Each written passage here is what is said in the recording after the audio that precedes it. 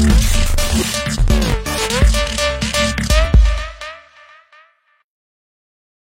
ain't got a right to tell us how to worship, so let's tell the government to get up out our churches. We ain't choking no more, telling my hopes in the Lord. The time for speaking is past, it's time to open the doors. You ain't got no right to tell us how to worship, so let's tell the government to get up out our service. We ain't choking no more, telling my hopes in the Lord. The time for speaking is past, so let's reopen the doors.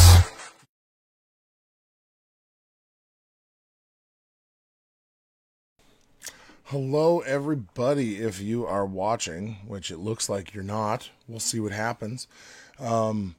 Just please like, share, all that stuff, comment, follow me on these things running across the bottom. I am still partnered with Resistance Coffee Company. You can use my discount code to get 10% off your first order if you've never ordered it before. And like I said, they are setting up a /Davis style website, but I still do not believe that is working. Hello, Anthony. Hello, Doug, guys. Today is a special day for me. I'm doing something different.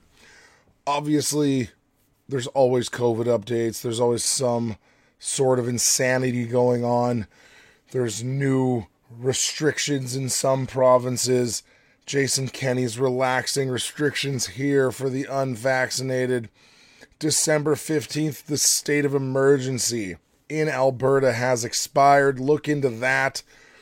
Apparently it doesn't matter and they're just going to keep running roughshod over us. So, now that I've established that the government is still totalitarian and brutal, I can move on to what will probably take, it could take multiple episodes. I don't know. So, if you're familiar with what my channel does, you'll know that it's basically mostly political stuff, and I deal with error when Christians are, they would be directly involved with the kind of general conservative movement. So when there's, conservatives out there going to rallies, going to protests, speaking into the culture, that's who I deal with.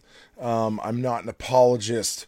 I'm not going to be watching videos all the time on false teachers unless it directly relates to that issue, at least not at this time, because I think I need to keep my focus narrow. So, if you guys are familiar with Kaitlin Bennett is her channel is Liberty Hangout, and what she often does or did in the past was go to very, very left-wing colleges and universities and get basically ask people questions and get reactions and post those reactions, go to rallies, get reactions, talk to feminists, talk to the girls wearing the pink hats, and videotape her conversations with them and post reaction videos to that, obviously showing the insanity of the left. She originally became viral for her Kent State gun girl photos because you can open carry where that was, and so she brought a rifle to her grad for college, I think, something like that. Anyway, she's kind of been quiet in the background. She got married a year or two ago. I remember when she was getting married, and what you're going to find out is that she went from atheist to what she would say is a believer.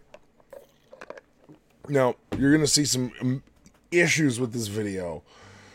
If you have any discernment, that's not an insult, but if you have discernment, you'll see that she has immediate issues with this video. So we're talking, there's statues of Mary, and there's this really not awesome music the whole time. It's really not good.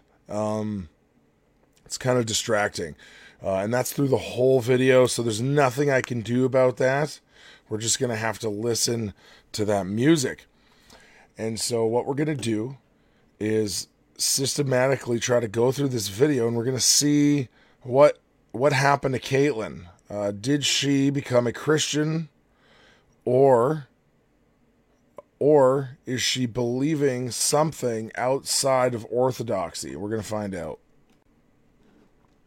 And also, I will say that Muslim groups have been paying for ads on her channel to direct you to Islam. So if we run into any of those in the middle, I'll try and skip them really quickly. All right, let's listen to what Caitlyn has to say. A lot of you may be shocked to hear this, but for the last 3 years you've been watching my videos, I was an atheist. But that's not the case anymore, and I want to open up to you guys about my journey. I will say that yes, I was shocked. I kind of thought she was like a nominal Christian who had some sort of Christian beliefs. She did a good job of hiding it, and she'll actually explain later that she would edit that she was an atheist out of her videos. So now we're going to get a montage of some statues. There's the Virgin Mary.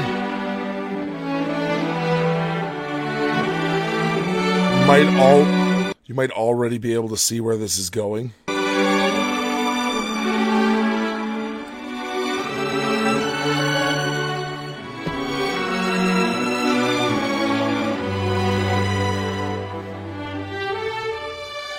Title, My Journey to Faith.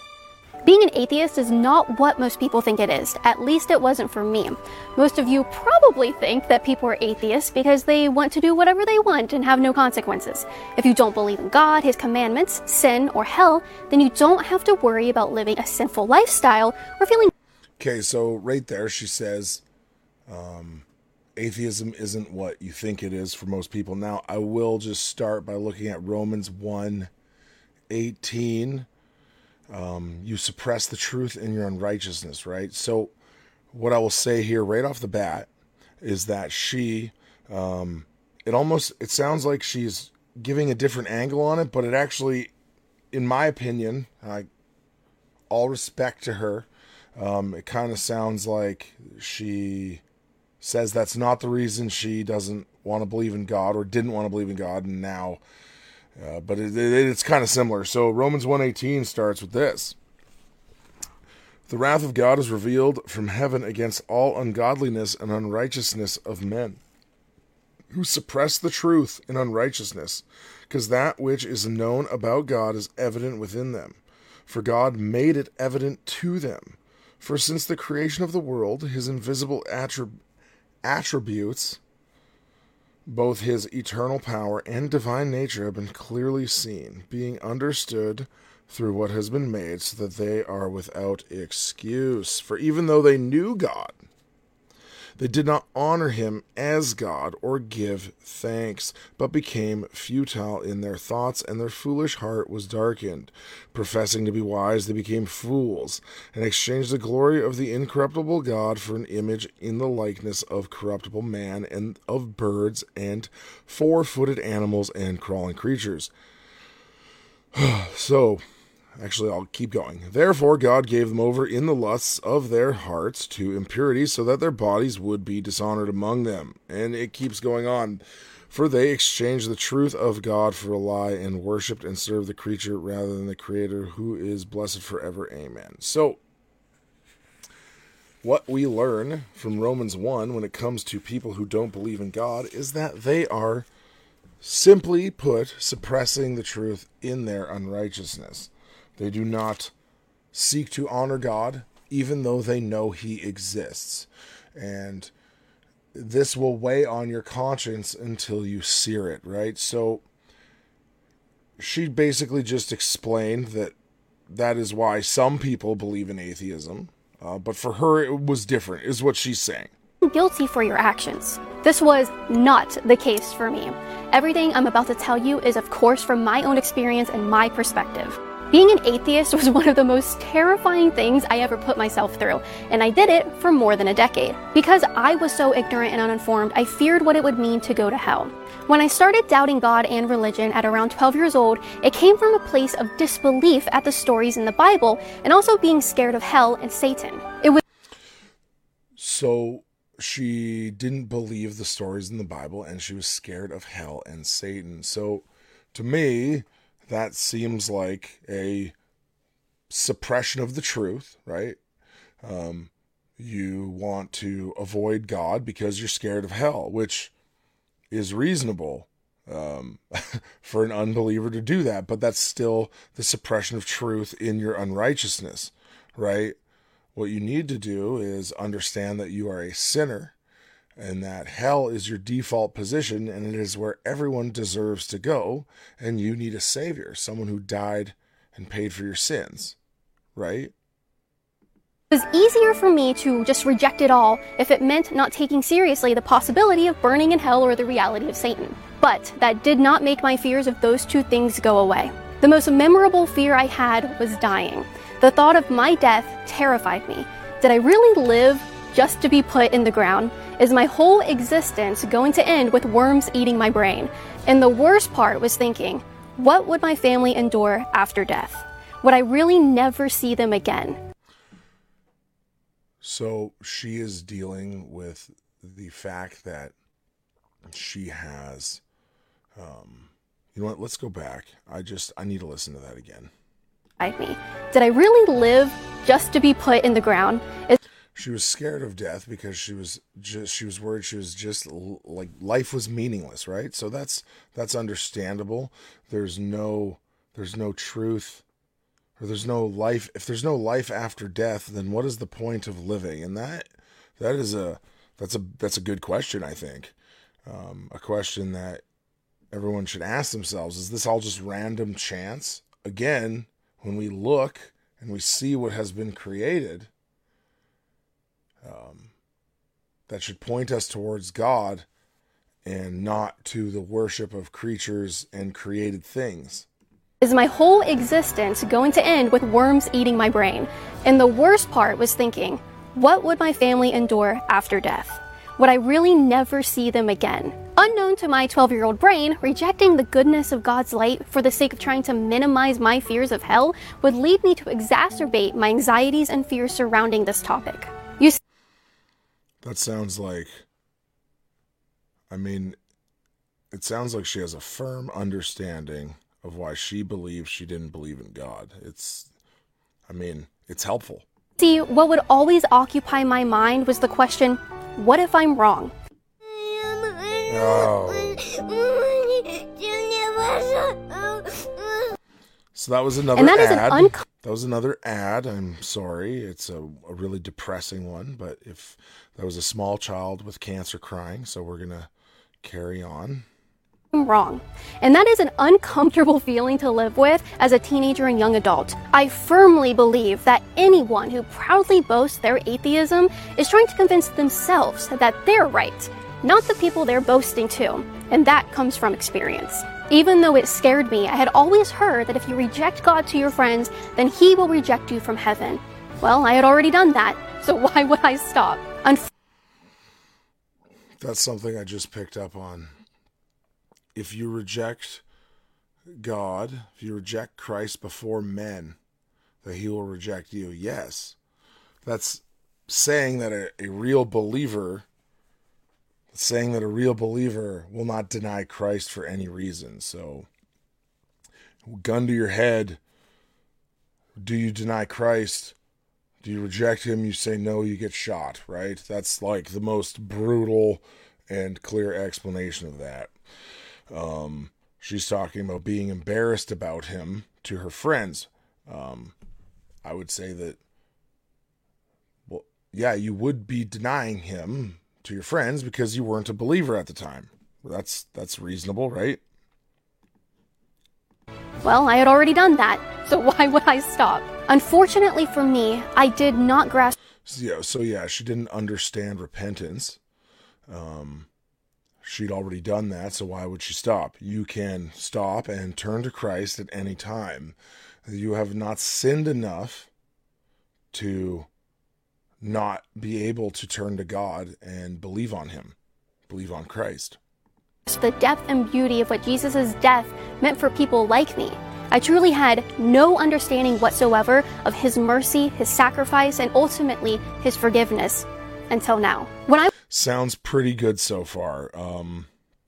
She explains what she just said there. It sounds right. You know, you kind of perk your eyebrows up and you go, okay, it's not bad. Christ's sacrifice means something really important. Awesome. I would get mobbed on college campuses by hundreds of liberals. I would constantly have anti-Christian remarks hurled at me. The students would accuse me of being a Bible thumper, a stupid Christian, and you get the point. But when I would tell them I'm actually an atheist, they would be shocked and almost seem a little more accepting of me. One time, a guy actually backed off from berating me in a mob of 400 people when I shared that information about myself, and it did not make me feel good at all. How could I possibly align with people who treat others with no dignity? I was actually so embarrassed of myself that I would make sure those parts never made it into the final video that was released to you all. I think that that's super interesting, that she was embarrassed of being like them.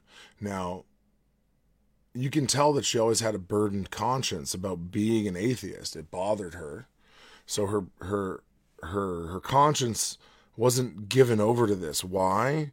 Because the law of God is written on our hearts, and she had not just totally pushed it away yet, right? So Romans 2:15 says,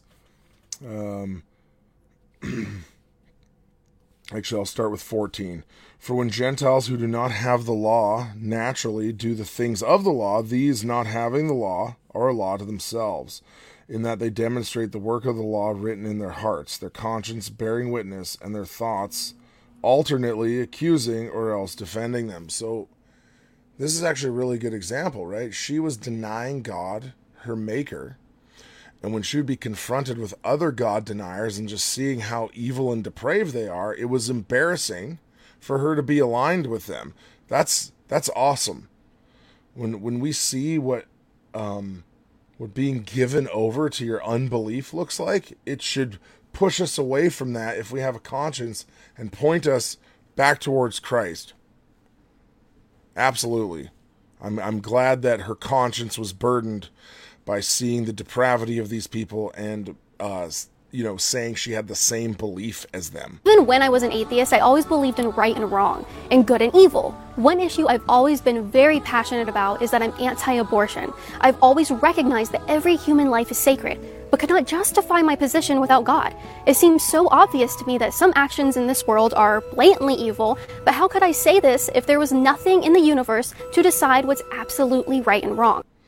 Okay, so this is amazing. This is all Romans 1 type stuff. This is all truth suppression,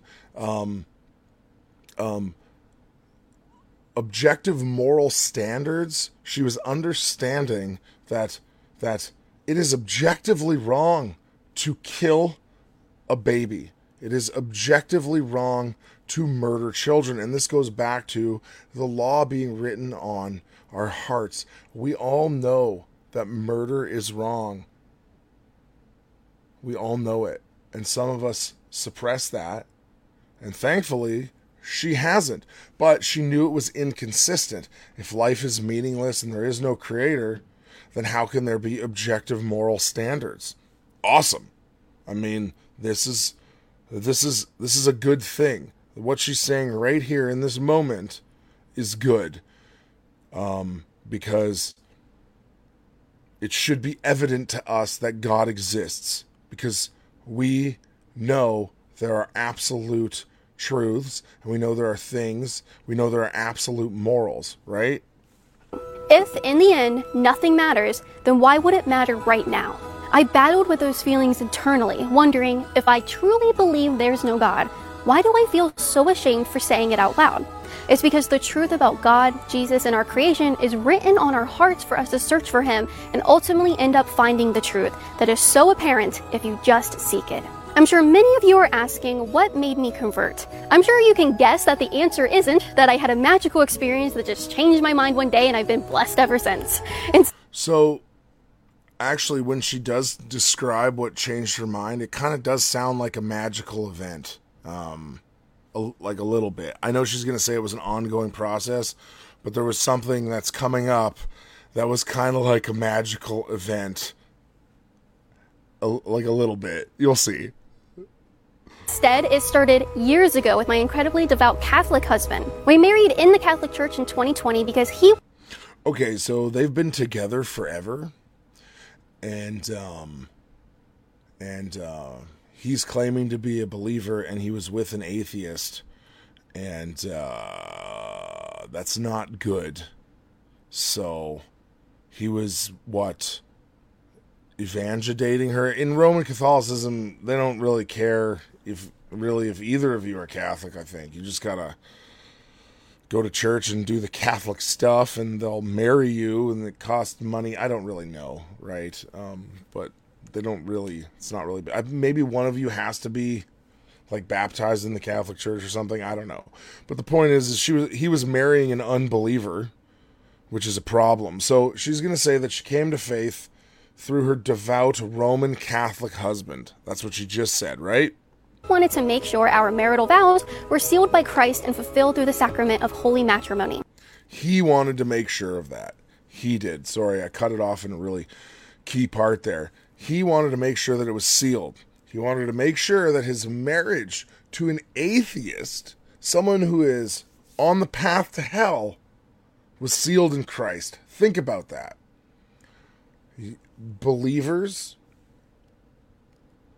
cannot marry unbelievers. It is a bad move. You should not do it. And if you do it, it will have repercussions in your life. Now, this is where it gets interesting. I'm just going to let her talk while I get to my next section here. I had no idea how important that was back then, but I'm so thankful today that he ensured that happened. Over the next year, I would continue to reject religion altogether until he asked me to attend Mass with him for probably the 500th time. All right. So, in 2 Corinthians 6:14 and 15, it says this. Now, this is the LSB, which uses the term unequally yoked, which most translations, I believe, say that. The NASB, what this Bible's based on, said bound to. So it says, do not be bound with unbelievers. The LSB says, do not be unequally yoked with unbelievers. For what partnership have righteousness and lawlessness, or what fellowship has light with darkness? So, this would be a broad application to all kinds of things, right? It would be to partnerships, business deals, all this stuff. Getting so invested with unbelievers that you are in an unequal balance where you are going to have to compromise with unbelievers' values to get things done for your business, right? So that's bad. Don't like that. And I begrudgingly agreed. Now, if you've ever been to a Catholic Mass, you might understand what I mean when I say I had a lot of questions about the faith and the traditions of Catholicism. So I started asking them. Then I would ask the same questions to many of my non-Catholic and even non-Christian friends. Actually, so I just want to deal with the unequally yoked thing again. Now, it does get into marriage.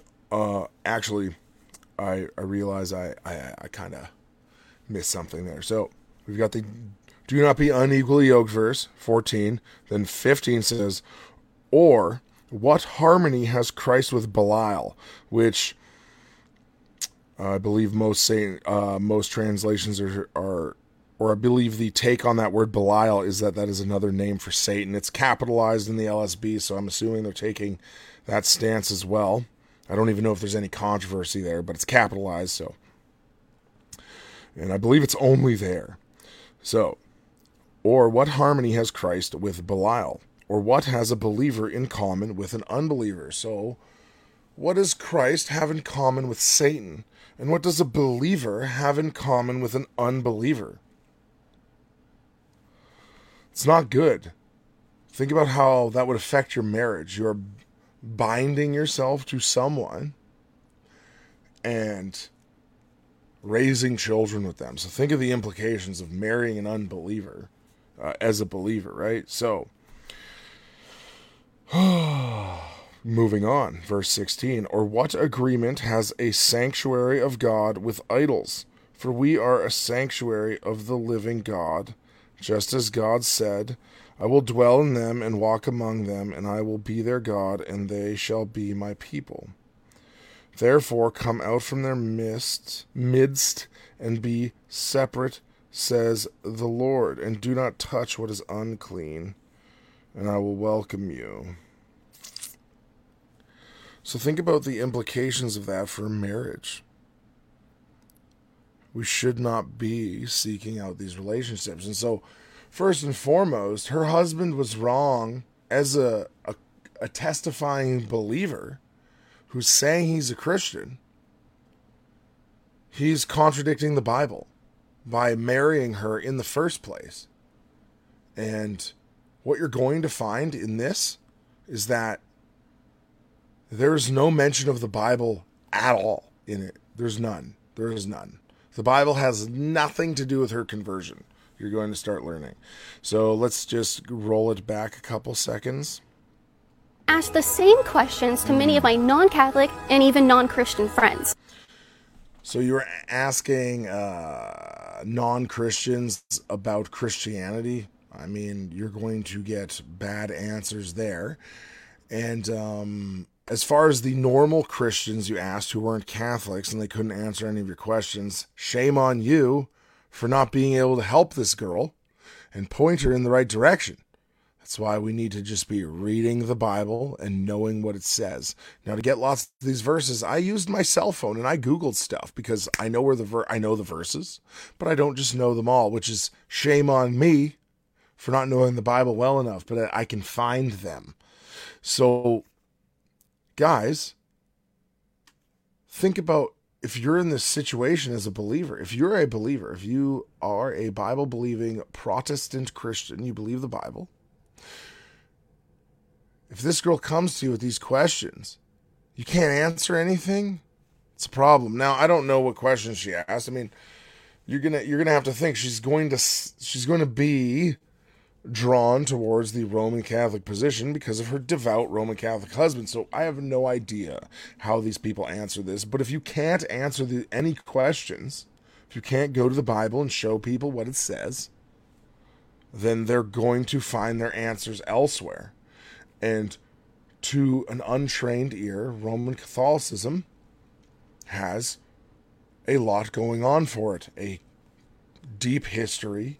They claim it goes back to the very beginning. She's going to say that at the end. And there's all these issues. So we need to be ready to give an answer, which is a Bible verse that I can't get the verse to because I don't have it memorized. For months, I would just ask an incredible amount of questions and realized I literally knew nothing about Christianity. Of course, I rejected it for years. How could I accept something that I didn't realize I knew nothing about? The more I learned about the truth... That's fair. How could you criticize something you don't know anything about? So she's saying, I wanted to study and ask questions. Good for her on that issue.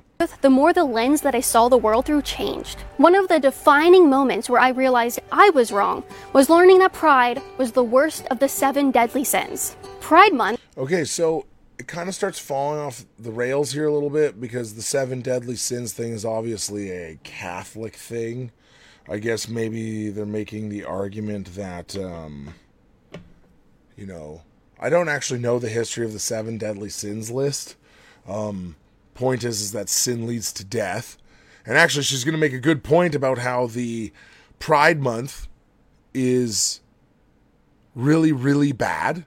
And it kind of drew her towards this 7 deadly sins thing because pride is the worst of the 7 deadly sins, according to her. Now, I would reject that there are 7 deadly sins.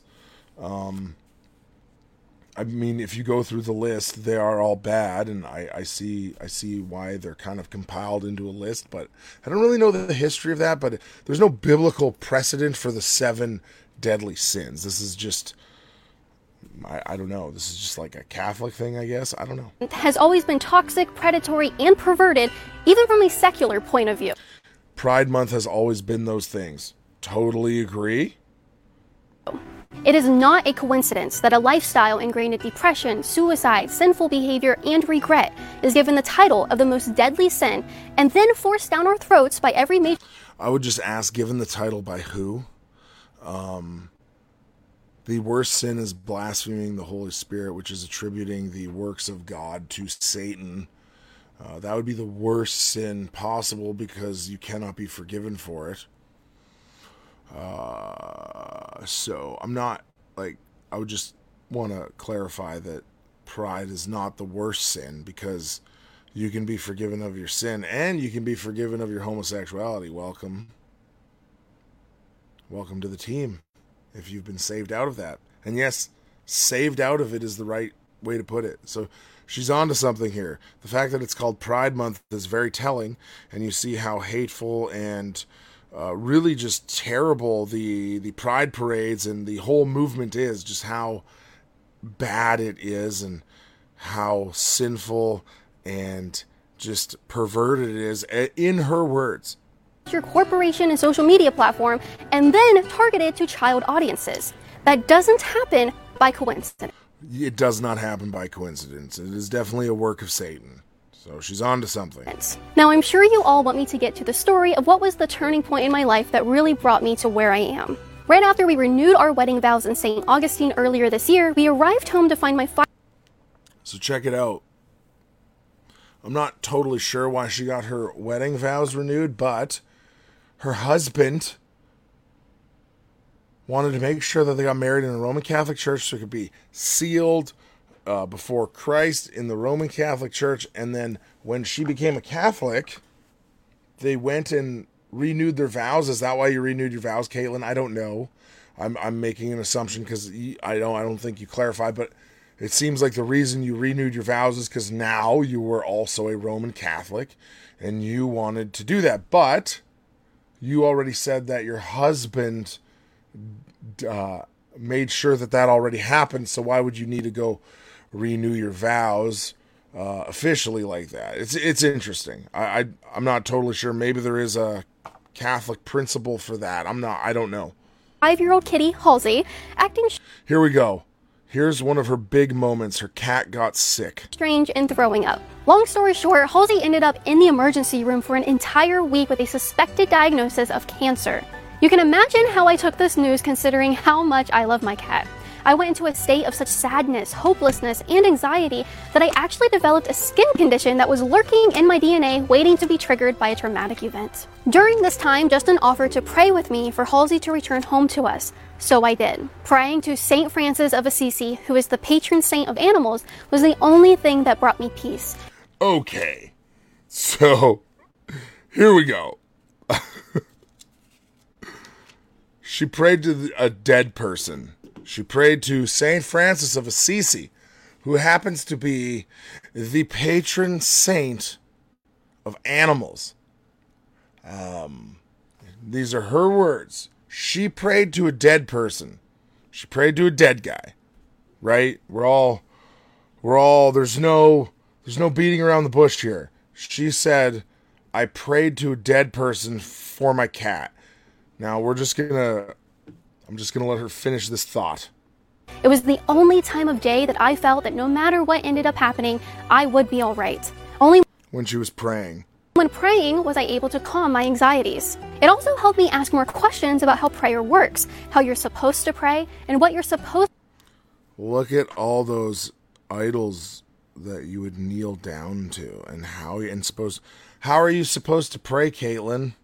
Are you supposed to pray to St. Francis of Assisi, the patron saint of animals? Is that what it says? So,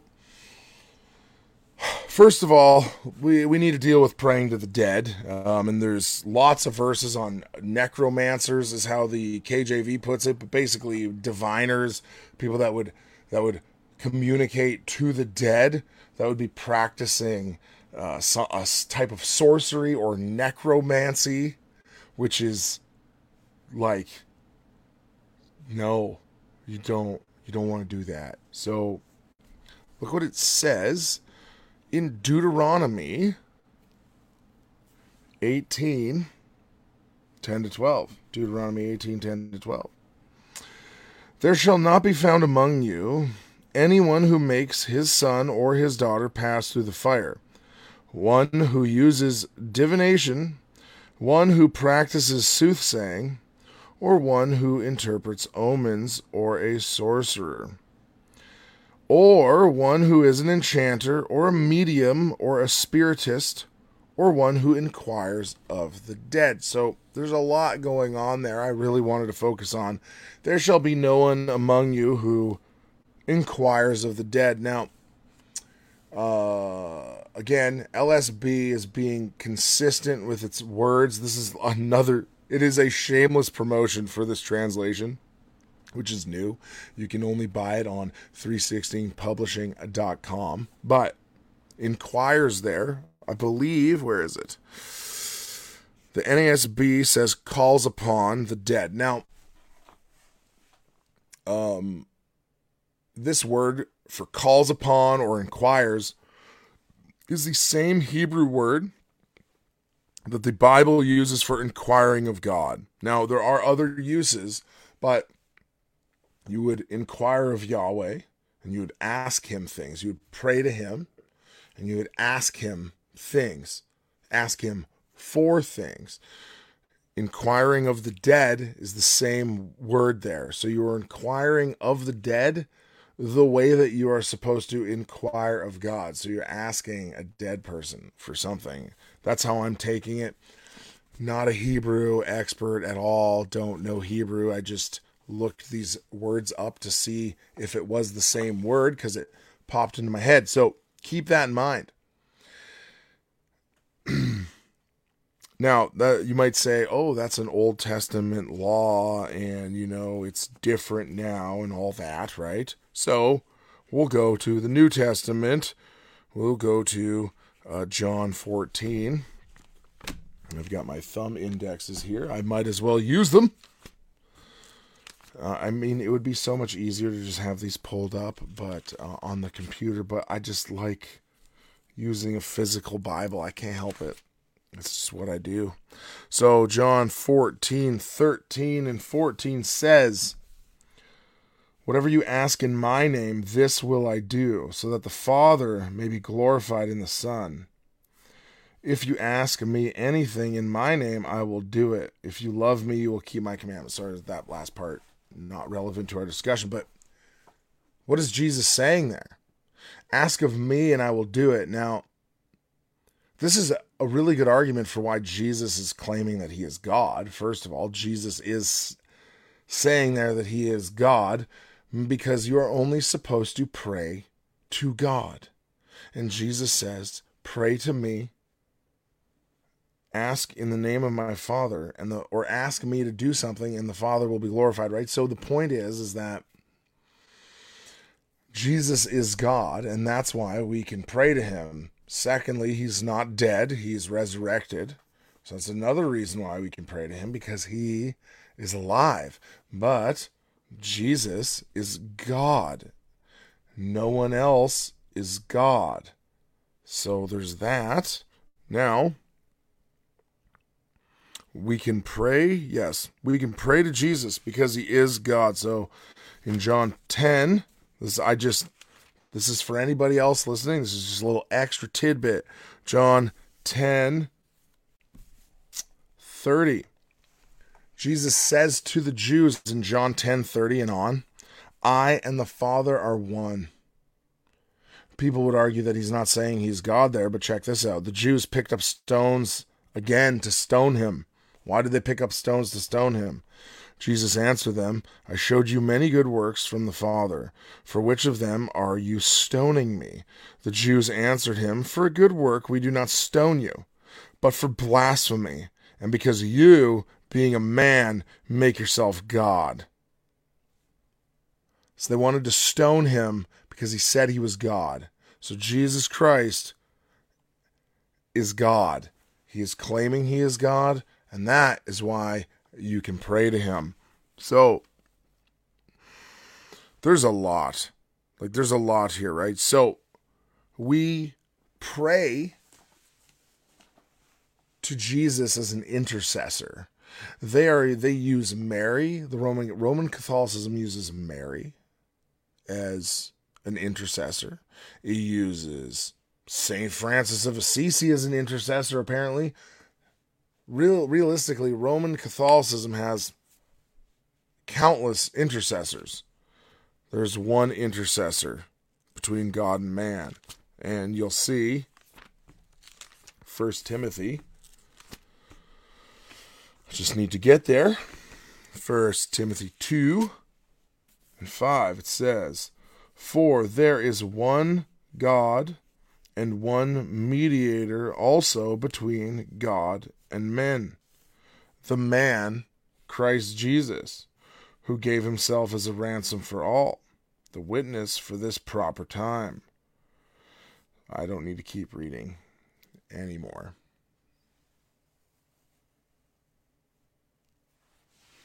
I've got a good question.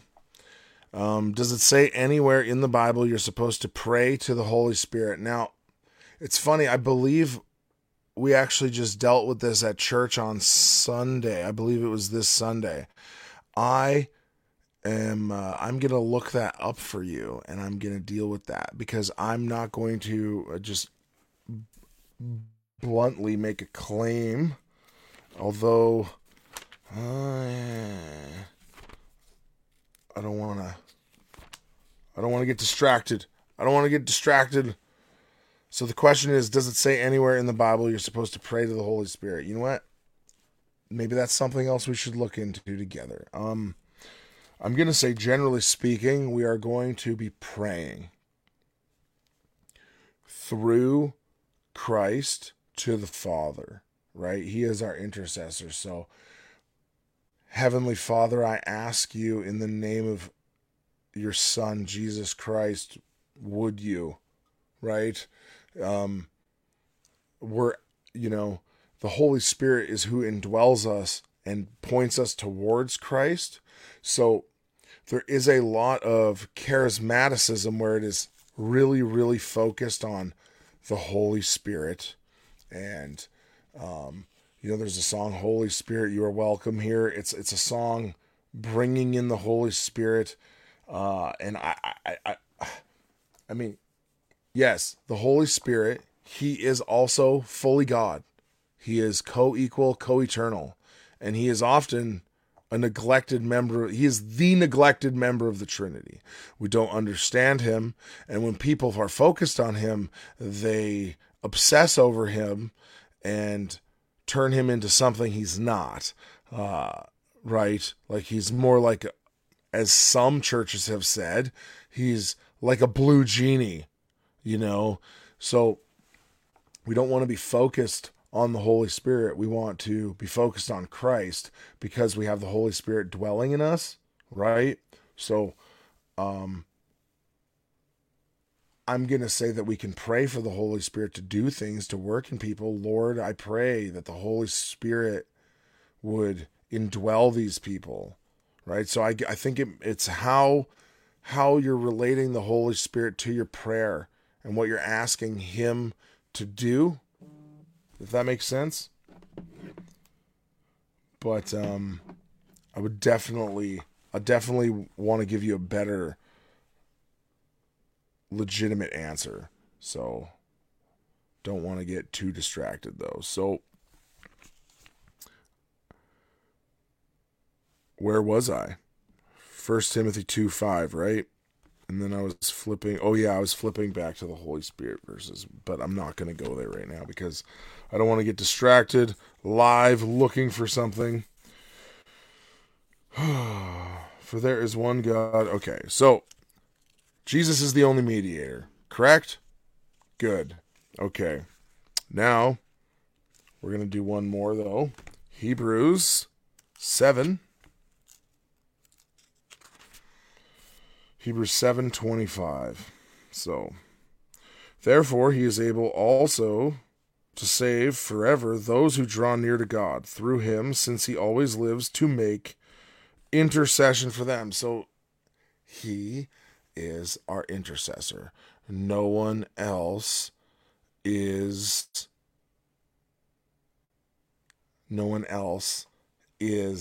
an intercessor. And Laura, who was in the charismatic word of faith type culture for a very long time, is saying for Dandy, we will call this person, it's a different gospel and a different Jesus, one they call the Holy Spirit. So I don't want to get too distracted, though. I'm trying to make this about a specific item. Okay. So, intercessor, good. Prayer, working. Okay, yeah, here we go. I'm on to the next thing.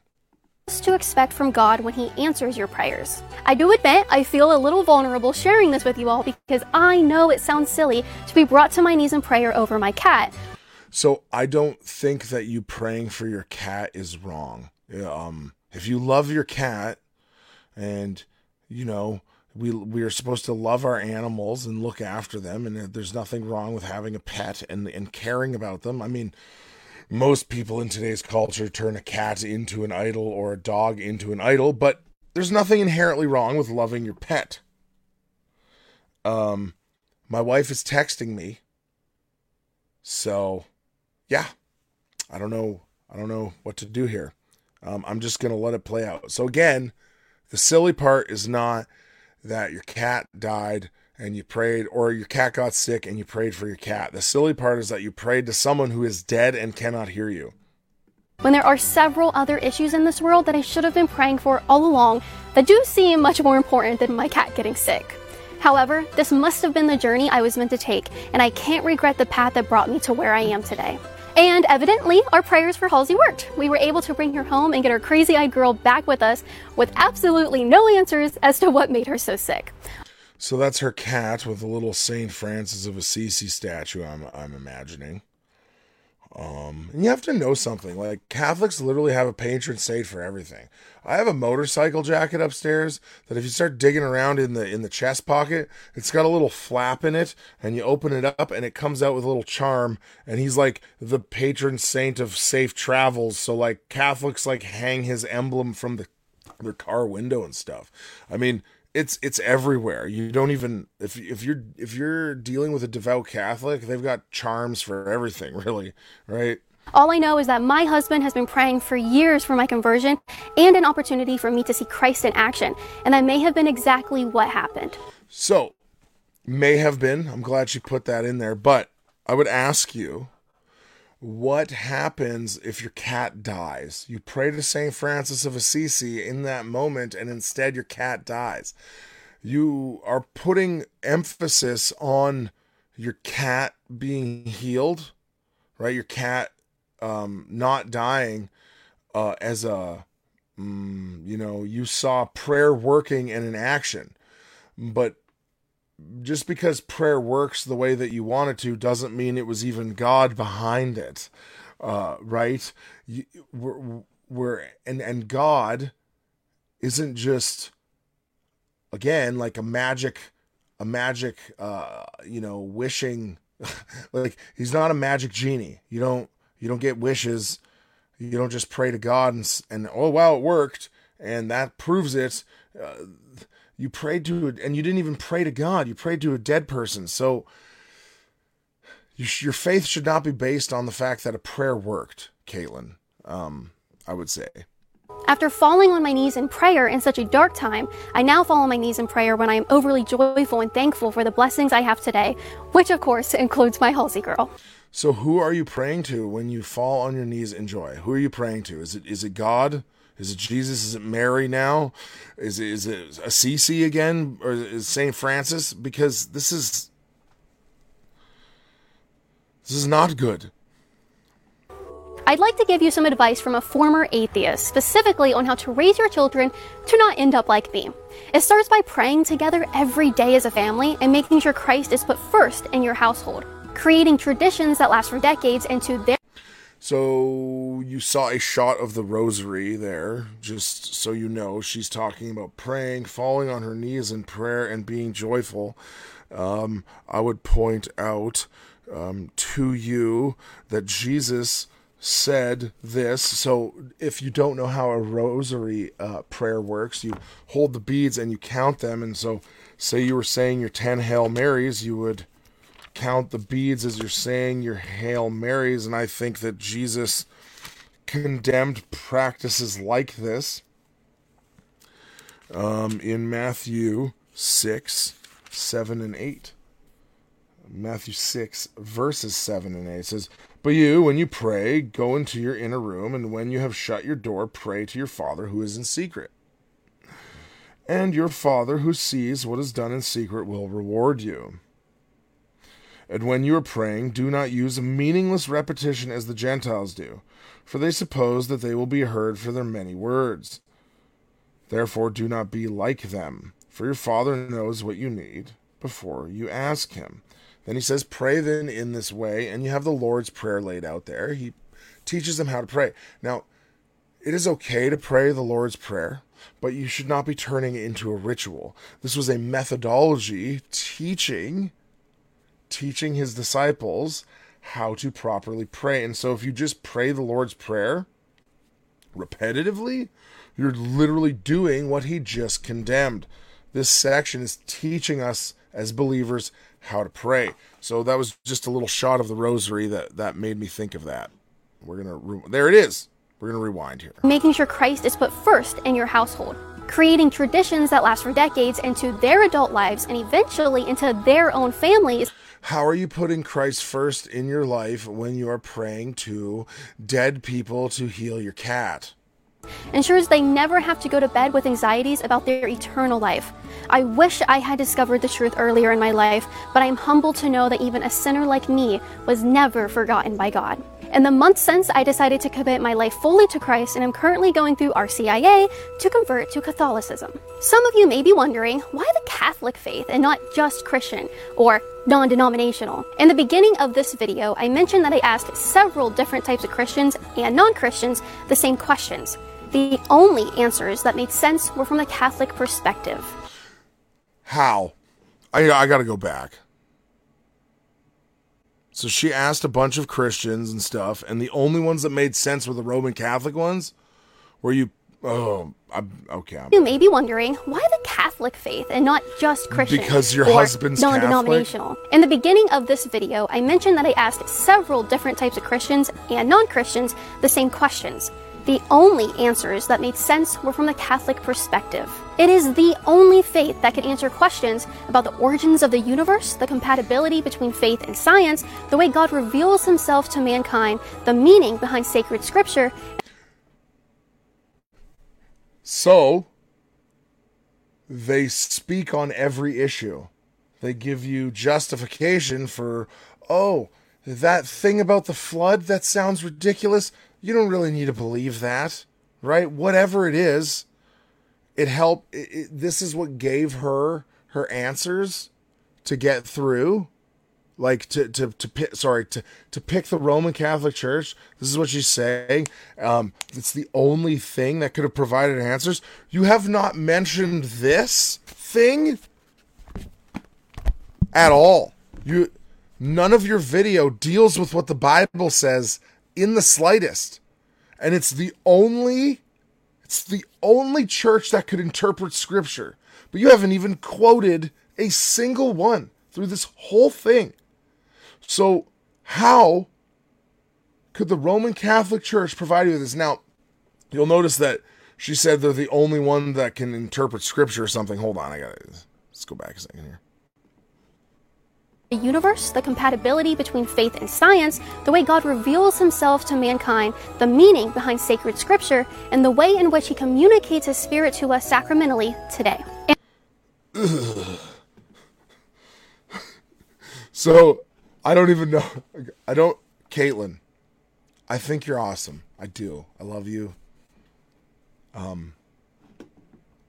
This is not a good argument for Catholicism.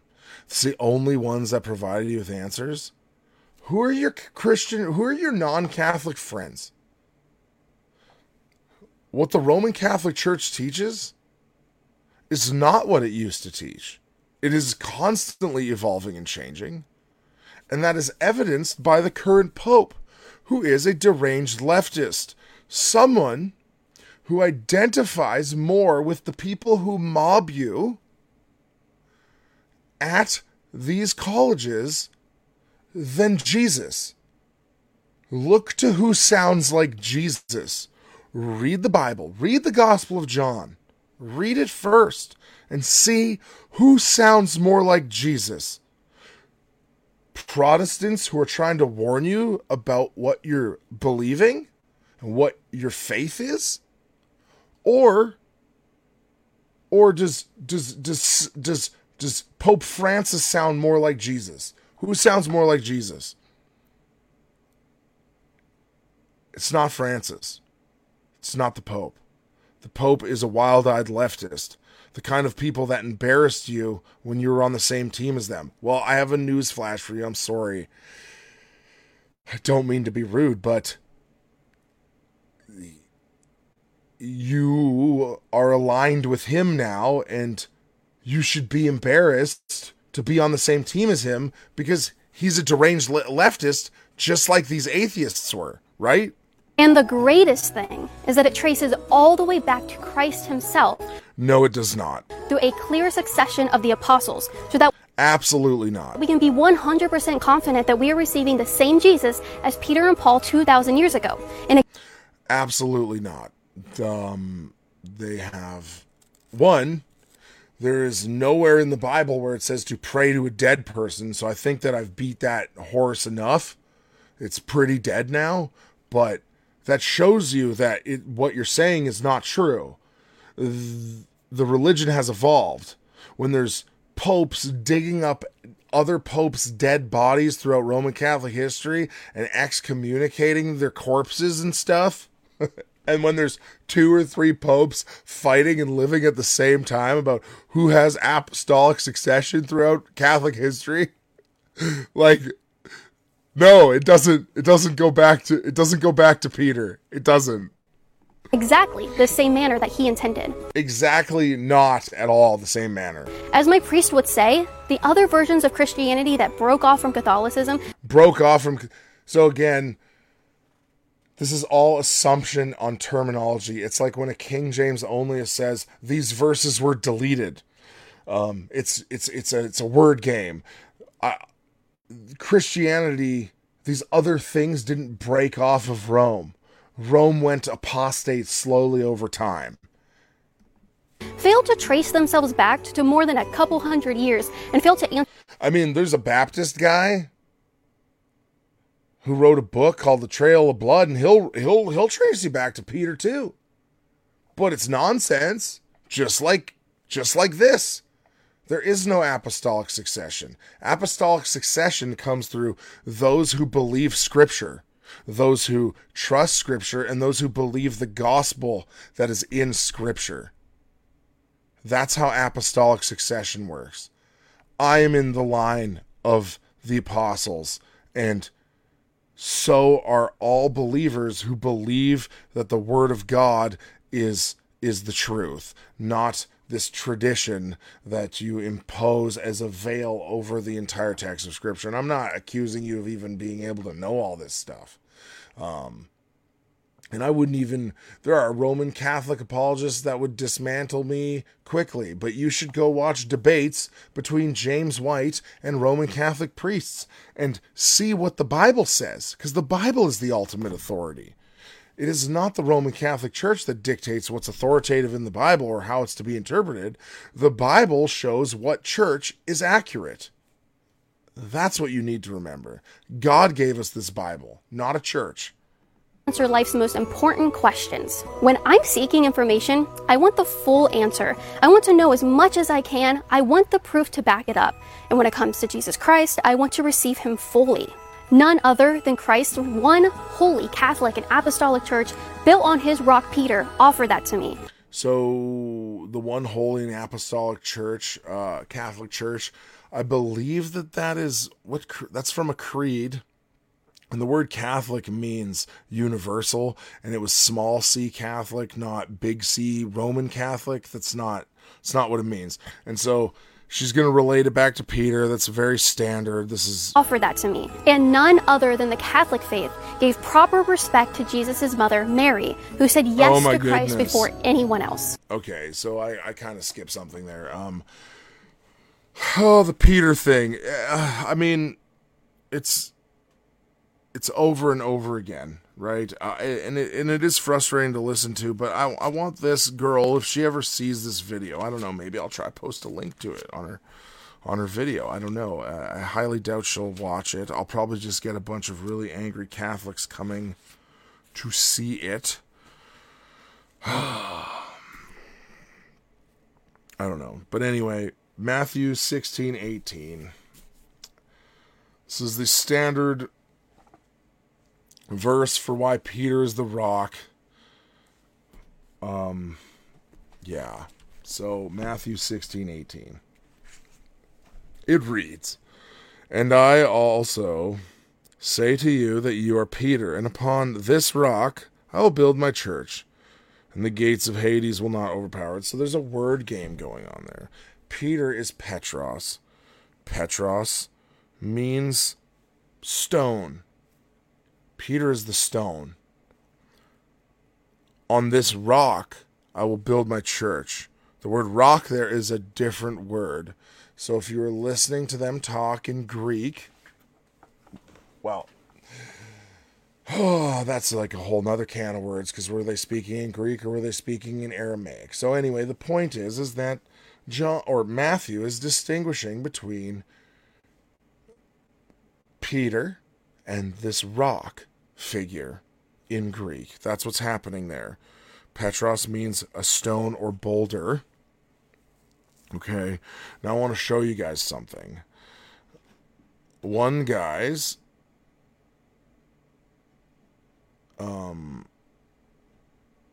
sorry, I've got some cool stuff here. Yeah, anyway, don't worry about, I'm getting a little bit distracted by comments again, but, so, we know what this is saying, so, you know what, I will say that when you read this without understanding the Greek wordplay that's going on, it kind of sounds like Peter is the rock, but we should be able to draw some conclusions, and if you look up, the Lord is my rock, the God being called a rock, in the Old Testament, God is the rock. And so it does not make any sense for Jesus to be pointing people to Peter as the rock when God is always the rock, right? He is the cornerstone of the building, right? Like, these things all relate back to Christ. So I just want to show you guys something cool really quick here. Oh, I'm over an hour. I just want to deal with this stuff really quick. And who knows? You know what? I probably don't even need to finish the rest of her video. But I am going to show you guys this. So Isaiah 26:4.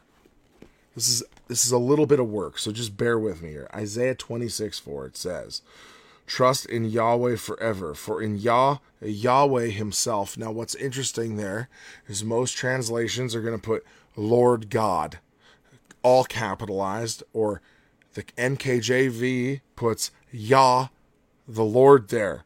We all know about the transliteration of Lord for YHWH, but there is a shorthand version of Yahweh, and it is Yah. And Isaiah is the only author to put it as a Yahweh, short Yah, long Yahweh, and he does it twice. And what's interesting is, he says, for in Yahweh himself we have an everlasting rock, for he has laid low those who settle on high, the exalted city. So God is the everlasting rock, okay? God is the everlasting rock. Now, if we read the context, we can go back to chapter 25, and we're going to see something really cool here. In chapter 25:8, you're going to see that this is still talking about God in the same context. And in Isaiah 25:8, it says this: He will swallow up death for all time, and Lord Yahweh will wipe tears away from all faces, and he will remove the reproach of his people from all the earth. For Yahweh has spoken, and it will be said in that day, behold, this is our God in whom we have hoped that he would save us. This is Yahweh in whom we have hoped. Let us rejoice and be glad in his salvation. And as you move on, there it goes into chapter 26, where it says, in that day, such and such, same context. Go read it for yourself to see if I'm correct. Read chapters 25 and 26, and you will get to the verse 4 again, where it says, for in Yahweh we have an everlasting rock. Now, I have this pet theory with the Yahweh thing that I won't get into too much, but where else do we see the context pointing to in that day he will wipe away every tear? Now, where do you see that? You see that in Revelation as well. Now, there's a section in Revelation 7 where it points to the Lamb, and then it says God will wipe away every tear.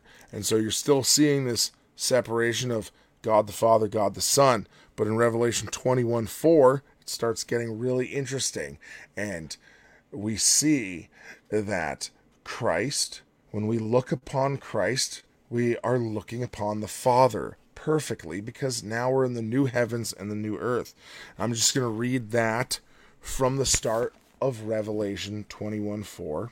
It says, or from the start of Revelation 21, it says, then I saw a new heaven and a new earth, for the first heaven and the first earth passed away. There is no longer any sea. And I saw the holy city, New Jerusalem, coming down out of heaven from God, made ready as a bride adorned for her husband. And I heard a loud voice from the throne saying, behold, the tabernacle of God is among men, and he will dwell among them, and they shall be his people, and God himself will be among them, and he will wipe away every tear from their eyes, and there will no longer be any death. There will no longer be any mourning or crying or pain. The first things have passed away. And so that is awesome, because it kind of shows you that this God, who is our rock, who will wipe away every tear, I believe in Revelation 24 or 21:4, is being applied to Jesus. Do you see what I'm saying? The context of who that rock of salvation is Christ. That is Christ. Christ is our rock. And so this thing that she's saying, where it says Peter is the rock, on a very superficial level, it looks like it might be saying that, but it cannot be. It just can't. And so there are too many things that only call God the rock in the Bible. And so, Caitlin, I would ask you to just read the Bible. Believe it, trust in it, be saved by it. Trust in what it says. The Roman Catholic Church, unfortunately, has a false gospel, and I have Roman Catholic friends. People from Rebel News, who I love dearly, are Roman Catholics, and I would point them to compare the gospel of the Bible to what the Roman Catholic Church teaches. You are saved by grace alone, through faith alone, in Christ alone, and that is all.